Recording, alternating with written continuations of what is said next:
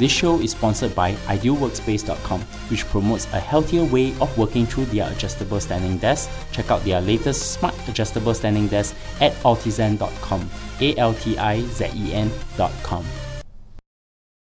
Welcome to Analyze Asia, the podcast dedicated to dissect the pulse of business, technology, and media in Asia. In the second part of our conversation, Samir Singh from TechTalks.net and I discussed the changing alliances to rivalries with 1. Google and Uber in the ride-sharing and autonomous vehicle space, and 2. Niantic versus Nintendo in the mobile gaming space. Welcome back. Hi Samir. Hi Bernard, how are you doing? I'm good, and we have just gone through the first part of the conversation, which is about Apple's event on 7th September 2016.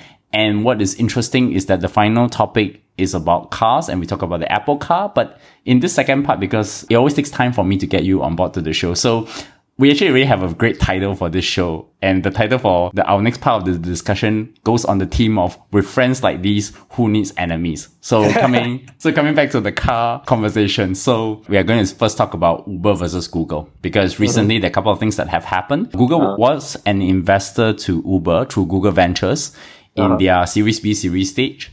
And they have a board member. Recently, Travis Kalanick blocked Ian Drummond, which is the chief legal officer for Alphabet, who was used to be part of Google, onto the board. They are really, Uber has used their own self-driving car technology, and they are also working on their own navigation technology, basically trying to weed their need from using Google Maps. So I want to start off with this because like with friends like this, who needs enemies, right? How did they went from being allies to competitors now? Well, originally when GV invested in Uber, I think Google was keenly interested in transportation, but they were experimenting probably with self-driving cars, but they had no idea exactly what direction they were going to go in. So it was a way for them to learn about the transportation industry and also potentially curate a partner, right? In this case. So over time, Google, I think, decided that transportation fits in closely with their aims and goals. And so they wanted to do it as well. And that's increasingly put them in competition with Uber. So initially what happened was, of course, they started the self-driving car project in Google. So originally people assumed that they were going to license that tech to automobile manufacturers, which didn't make a whole amount of sense because Android is licensed for free and Google's not the kind of company, at least their business model doesn't support a software licensing model. So that was odd.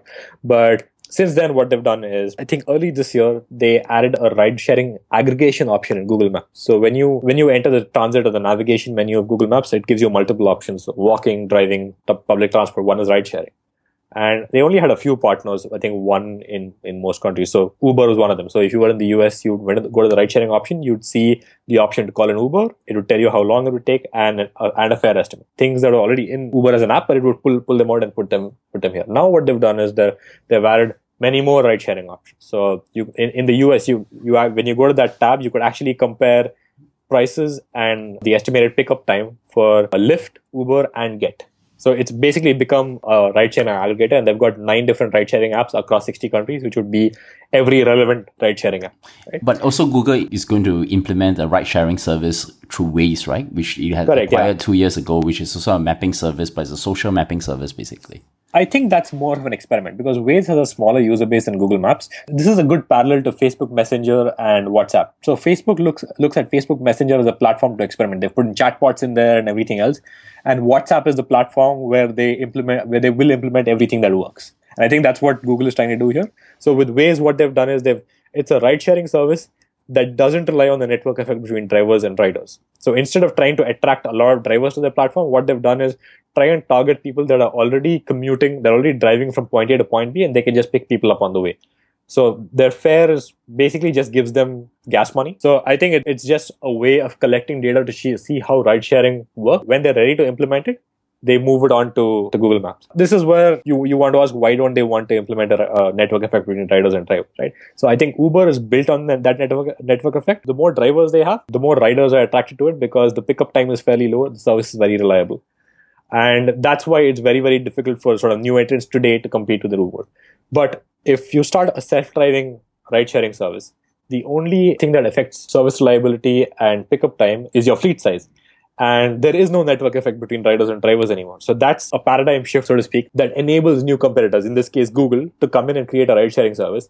And it's very, very easy for them to add that self-driving ride-sharing service as a tab on top of Uber within Google Maps. I want to bring back a conversation that we had 1 year ago in the first anniversary, where you made this really interesting point that Google invested in Uber as a hedge against its self-driving car effort. So I'm going to bring back that point, and I'm actually coming to that point that you're right in what Google is currently doing. The second part of it is that I think we have this conversation over Twitter and we banter a little bit about who owns the customer. So while I was in Silicon Valley, I met up with James Allworth, and his view is that the whole ride sharing thing is about the business model and it's about who owns the customer. So to him, the battle, at least in the current day, Uber has won it, right? Lyft is now very close to them. So the question is actually what I was trying to drive at that conversation was who owns the customers. I mean, Google Maps have the people who are driving, who are car owners. Uber and Lyft is our people who can't afford cars and need a ride-sharing service to go from point A to point B. I think we have a difference in view in terms of how we think about who owns the customer context for Google and Uber, which is also why they turn from friends to enemies, because they used to need each other, but now they don't need each other anymore. So can you talk a little bit about your rationale, and then we get back to... All right. So first, I'm going to challenge the idea that Uber is only used by people who don't have cars. I think Uber is used by people who have cars as well, but they've been out, for example, a night of drinking, and you call an Uber. So Uber's got a relationship with multiple people who have cars, people who use public transport, tons and tons of. Beyond that, let's look at the kinds of people who use Google Maps and what their actual transport options are and who owns the customer, right? Okay. So I might be using public transport to commute to work. I'm using Google Maps, let's say, to look up which train I should be using or what time the next train is if there's some delays on certain lines. In that case, would you say my customer relationship is owned by Google Maps or by the transport network? The transport network is almost commoditized, right? It's a given. So Google Maps is where I get all my information from. That's what owns my customer relationship. Similarly, if I'm walking, if I'm driving, granted, I have a relationship with the company that sold me my car, but I use Google Maps on a much more frequent basis. So I have a relationship with them. Now, when it comes to the Uber versus Google Maps, that's when it gets sort of interesting. First, Google Maps has 1 billion users. Uber has far fewer, which by right means anyone who's using Uber is also using Google Maps. Maybe not in the same context, but they're also using Google Maps. And if you look at recency and frequency metrics, we put this out in a blog post recently on App Annie. Despite their engagement being spread across 1 billion users, the average Google Maps user and the average Uber user use it almost exactly the same amount of times per week or per day. So that means the customer relationship is owned by both Uber and Google Maps. At that point, almost everyone who uses Google Maps is in that transit window, right? Because that's basically what it's used for. That's the primary use case. Can you elaborate a bit about the user engagement? Because when I was living in San Francisco, I Ubered almost every day. I think at least I take 4 rides per day. So they were using either Google Maps or Waze. So there's clearly no threat unless Uber start putting in their own navigation system into play that will limit that user engagement. I want to get a specific point of view of what you mean by user engagement metrics for both apps. So user engagement, specifically the exact metric I'm talking about is the number of times someone opens an app in a week or a day. That data we put out in our blog post. So that number for an average user, which is an average across 1 billion users for Google, and average across possibly, I'm not sure what that number is, I haven't checked, but a much smaller set for Uber. That number is basically on par. Now, of course, a lot of these users are opening both Uber and Google Maps, right? So they've got that option in. So over time, what's going to happen is now that we've got this ride-sharing aggregation option in Google Maps, a lot of people are going to Google Maps to be able to check or compare prices, at least in markets where you've got more than one ride-sharing option. The US, for example, is one of those markets. The moment you do that, you've got Google Maps has sort of got a leg up on Uber because people are coming to Google Maps, seeing the ride-sharing options and taking the cheapest option. At that point, Google's got just as much of a customer relationship with an Uber user or a Lyft user. And it's very, very easy for them to add in another option in there, which is, let's say, a self-driving car, which sounds interesting for an early adopter, so they might start using it. And then you've got word of mouth that spreads. And that's how adoption increases. So I think that's the crux of it, of who owns the customer. It's that both apps have very, very strong and comparable engagement, except Google Maps is better known. It's got a lot more users, right? And it's got much more, that ride-sharing aggregation option is going to be a killer feature in this context. I thought I should just add one more data point to this, is that sometime in 2015, they reached their first billion rides. And 6 months later, they reached their 2 billion rides. So the amount of scale of Uber's usage of navigation probably has also increased in an exponential way as well. It has, but the data that I'm comparing is from last month. Right? It's very recent. Who has the upper hand on this between Uber and Google? Since they have now went from friends to enemies then. I'm going to say Uber still has the upper hand, and I have a specific reason why. Uber's obviously the incumbent. They're well known. And the key here is to be able to get into that autonomous ride-sharing business first, because that's when you're well known.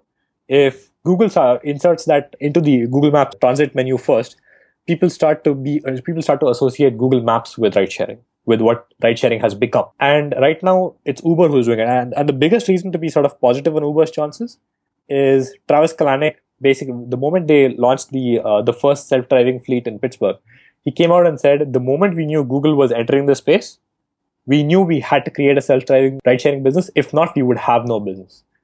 So I think it's important that he recognizes the threat, which is fairly rare among the tech and analyst community. It's very, very rare to recognize the scale of a threat.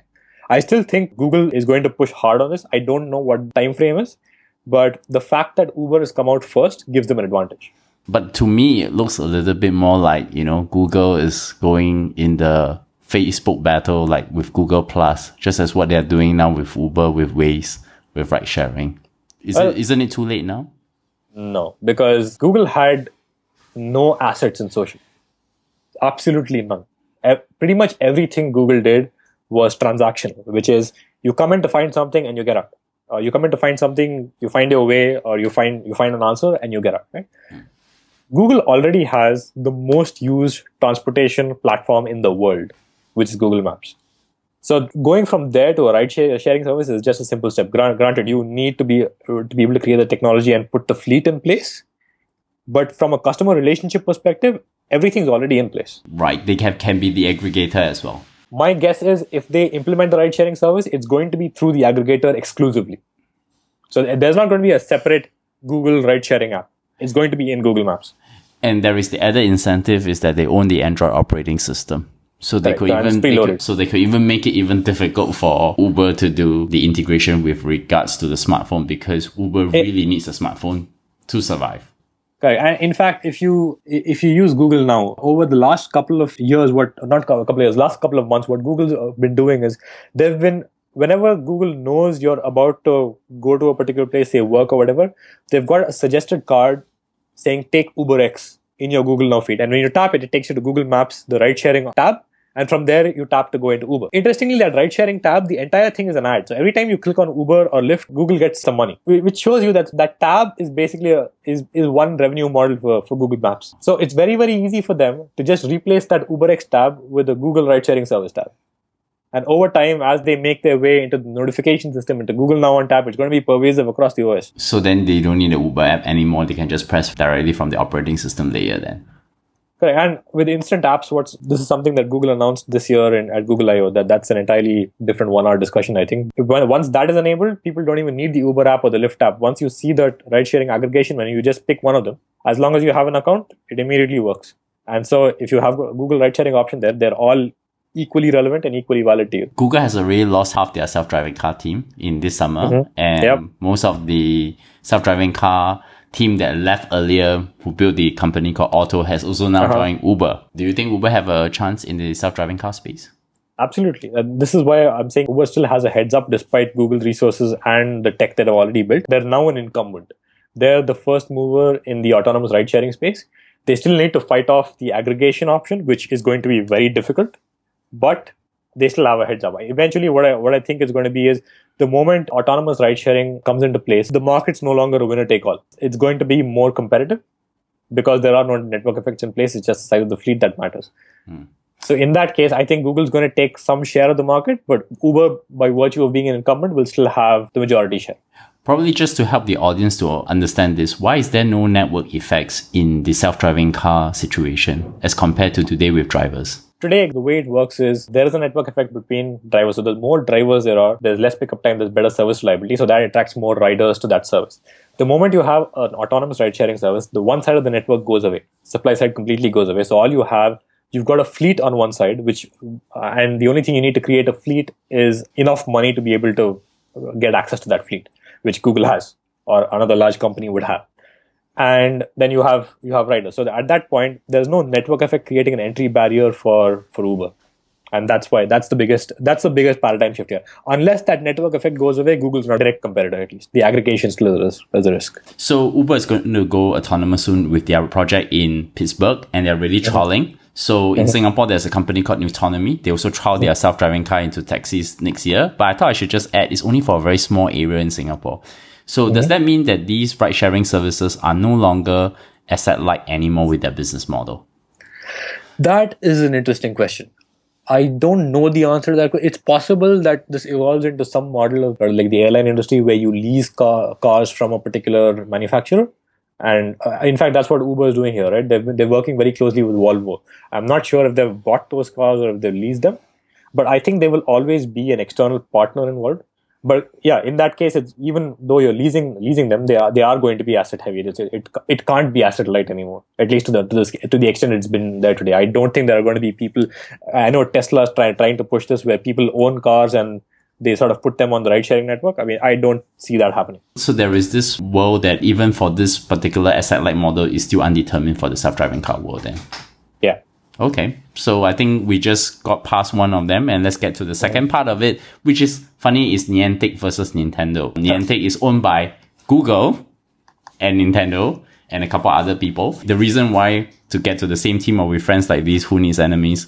Niantic versus Nintendo. So maybe we will start first by talking about their approaches. I mean, Niantic Lab is in the AR world. They have made location-based work. I think Serkan Toto, who came on the show a couple of episodes ago, made a very good point about what they really do in terms of the business models. So what has actually happened, and why do you see them setting themselves up for another conflict? Well, so let's first explain the relationship between Niantic and Nintendo. Niantic was originally a startup within Google, which was wholly owned by Google. Since then, once they launched Ingress, Google spun them off as a separate company unrelated to Alphabet at all, right? So I'm assuming Google or Google Share or let's say Google executives own a pretty significant or a majority chunk in Niantic. And as a part of that spin-off and as a part of the creation of Pokemon Go, both Nintendo and the Pokemon company invested into Niantic as well. So I'm guessing they hold a minority stake in the range of 5 to 10%, which is a good parallel to Google's relationship with Uber. So once that happened, they launched Pokemon Go built on the data they've created from Ingress and the Google Places and Maps API. And of course, we already know what's happened to Pokemon Go. It's a massive hit. It's clear that Nintendo didn't think Pokemon Go would be as big as it is. I think they thought it would be big, but not this big. Because in parallel, they've also been developing Super Mario Go, which is like their first real game for mobile. And the approaches could not be more different. So first, the revenue model, right? Now, Niantic's business model, I've always said, it is the first defensible business model we've seen in gaming. This is because they originally built Ingress as an AR game.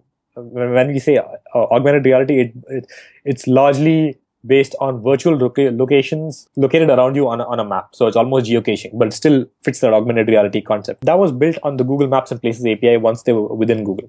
Now, once they released that game, they asked users to submit what real-world locations should become in-game locations. So they received millions, about 5 million submissions, many of which have become in-game locations. And they collected that data and they built a Niantic AR platform. And Pokemon Go has been built on top of that. So that gives them the ability to build multiple games and apps. And Niantic's already confirmed they do that on this AR platform. And it's very, very difficult to replicate this platform. So I think Pokemon Go might be the first game that is this popular that still hasn't seen any rip-offs at scale. Almost any game, you name it, any popular game on mobile has seen scores and scores of basically clones. And that hasn't happened in Pokemon Go's case. That shows you that their business model is defensible. Now then you move to Nintendo.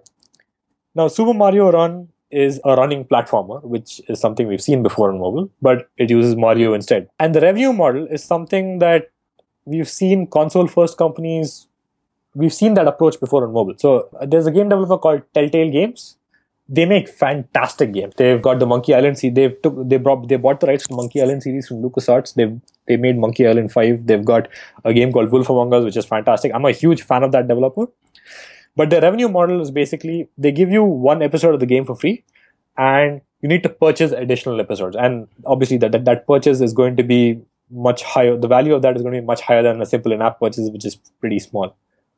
Now, a hardcore gamer would definitely make that purchase because these are very, very high quality games. I would make that purchase. But there's not many other people that would. The difference between console and mobile is console largely attracts people who self-identify as gamers. Mobile attracts everyone.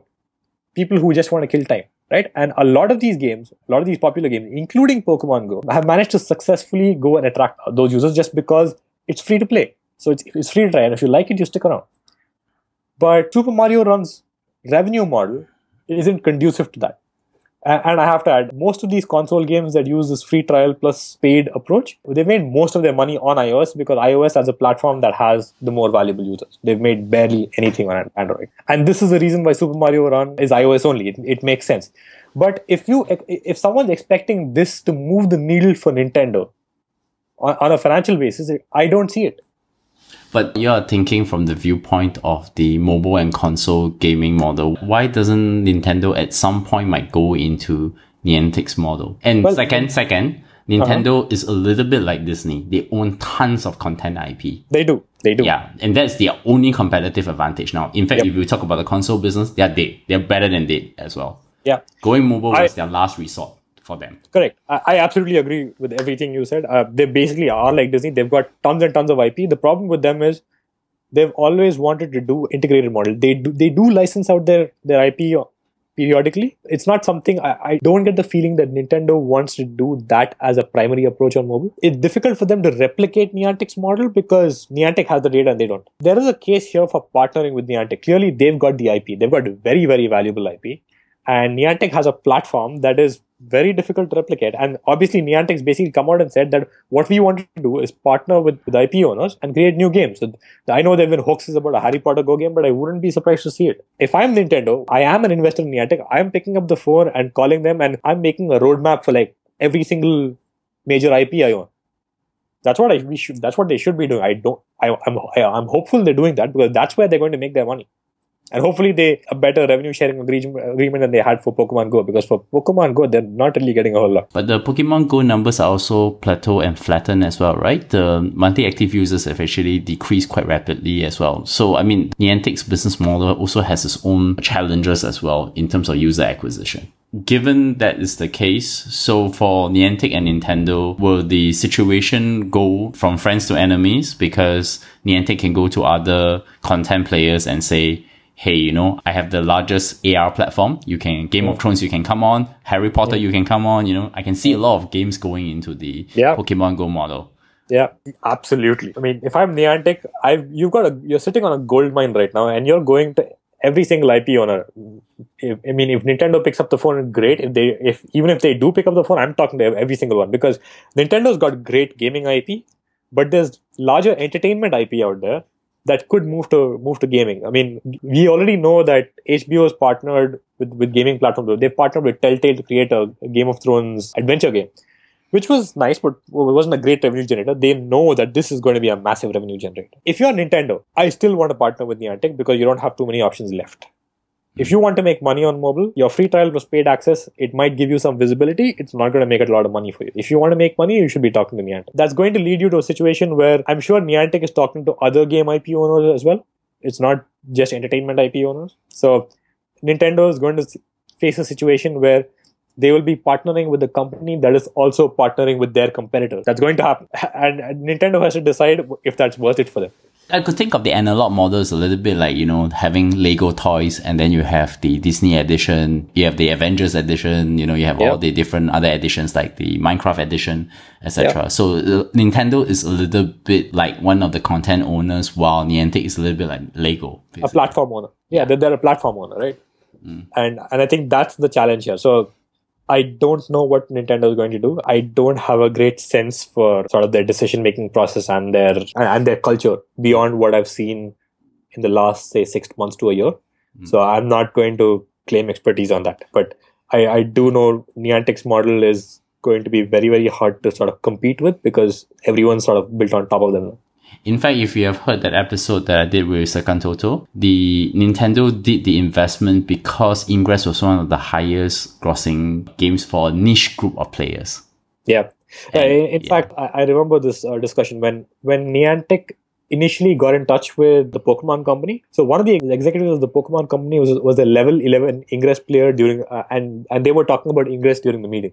So that's why the partnership happened very quickly. So they immediately got the concept. That remains to be seen. So before I come up with the last question, so what do you foresee this Nintendo Niantic relations? It's very much like a platform versus a content IP owner, a little bit like what Facebook is doing to the news publishers, right? Yeah, and in some ways, what Google Maps is doing to Uber. Yeah. So, I mean, getting this whole conversation around, I mean, I guess business is never static. It's always dynamic, and relationships tends to change over time. Yeah. So I think the theme for this episode was actually quite realistic. So what are your last thoughts on that? With friends like these, who needs enemies? Well, I'm going to tie in both the discussions we had in this segment. So I think Google and Uber and Niantic, Nintendo are going to increasingly compete with each other as things go on, but they're also going to cooperate because they have to. So if you look at Google Maps ride-sharing tab, it only exists because Google directly partnered with Uber. You cannot pull, I'm not sure exactly what the technicals are, but you cannot take data from Uber's platform without Uber's consent, because there have been some apps that have tried to become sort of an aggregator for ride-sharing services, and Uber's shut them down immediately. And Uber and Lyft have both shut them down immediately. So in this case, Uber is on Google Maps ride-sharing aggregation service because Uber agreed to it. And they're going to agree to it because if you're Uber, you don't want a consumer to go to that tab and find Lyft and Get and not Uber. And the same thing with Niantic and Nintendo. They're going to compete more and more. I'm sure Nintendo wants their own games, and they want to have some degree of independent success because that's important for their stock and their financial future. But at the same time, if Niantic becomes the cash cow for most gaming and becomes a defensible cash cow for gaming and entertainment IP, Nintendo needs to be there. Because if you're going around in the real world playing games with Harry Potter games, Game of Thrones games, I don't know, maybe Rayman games, you want there to be a Mario, you want there to be a Zelda, you want there to be a Pokemon. Mm-hmm. You don't have an option there. So they're increasingly going to be both friends and enemies. Yeah, I guess as much. And I think it's a very, very good conversation to have. And I think that in the next year ahead, I think we're going to have much more of these conversations given how much the tech world has shifted in this summer. So Samir, help my audience. How do they find you? You can find me on Twitter at Samir_Singh17, or you can read my blog at tech-thoughts.net. You can find me at bleongcw or at bernardleong.com. Subscribe to us at Analyze Asia, ANALYSE Asia. And you can find us on iTunes, Stitcher, SoundCloud, Acast, and Google Play. And of course, one thing that I would like to ask my audience is that if we were to do a subscription service, what are your thoughts? And if you can, just drop me a note. So once again, Samir, thank you for coming on the show. Thanks, Bernard. Glad to be here.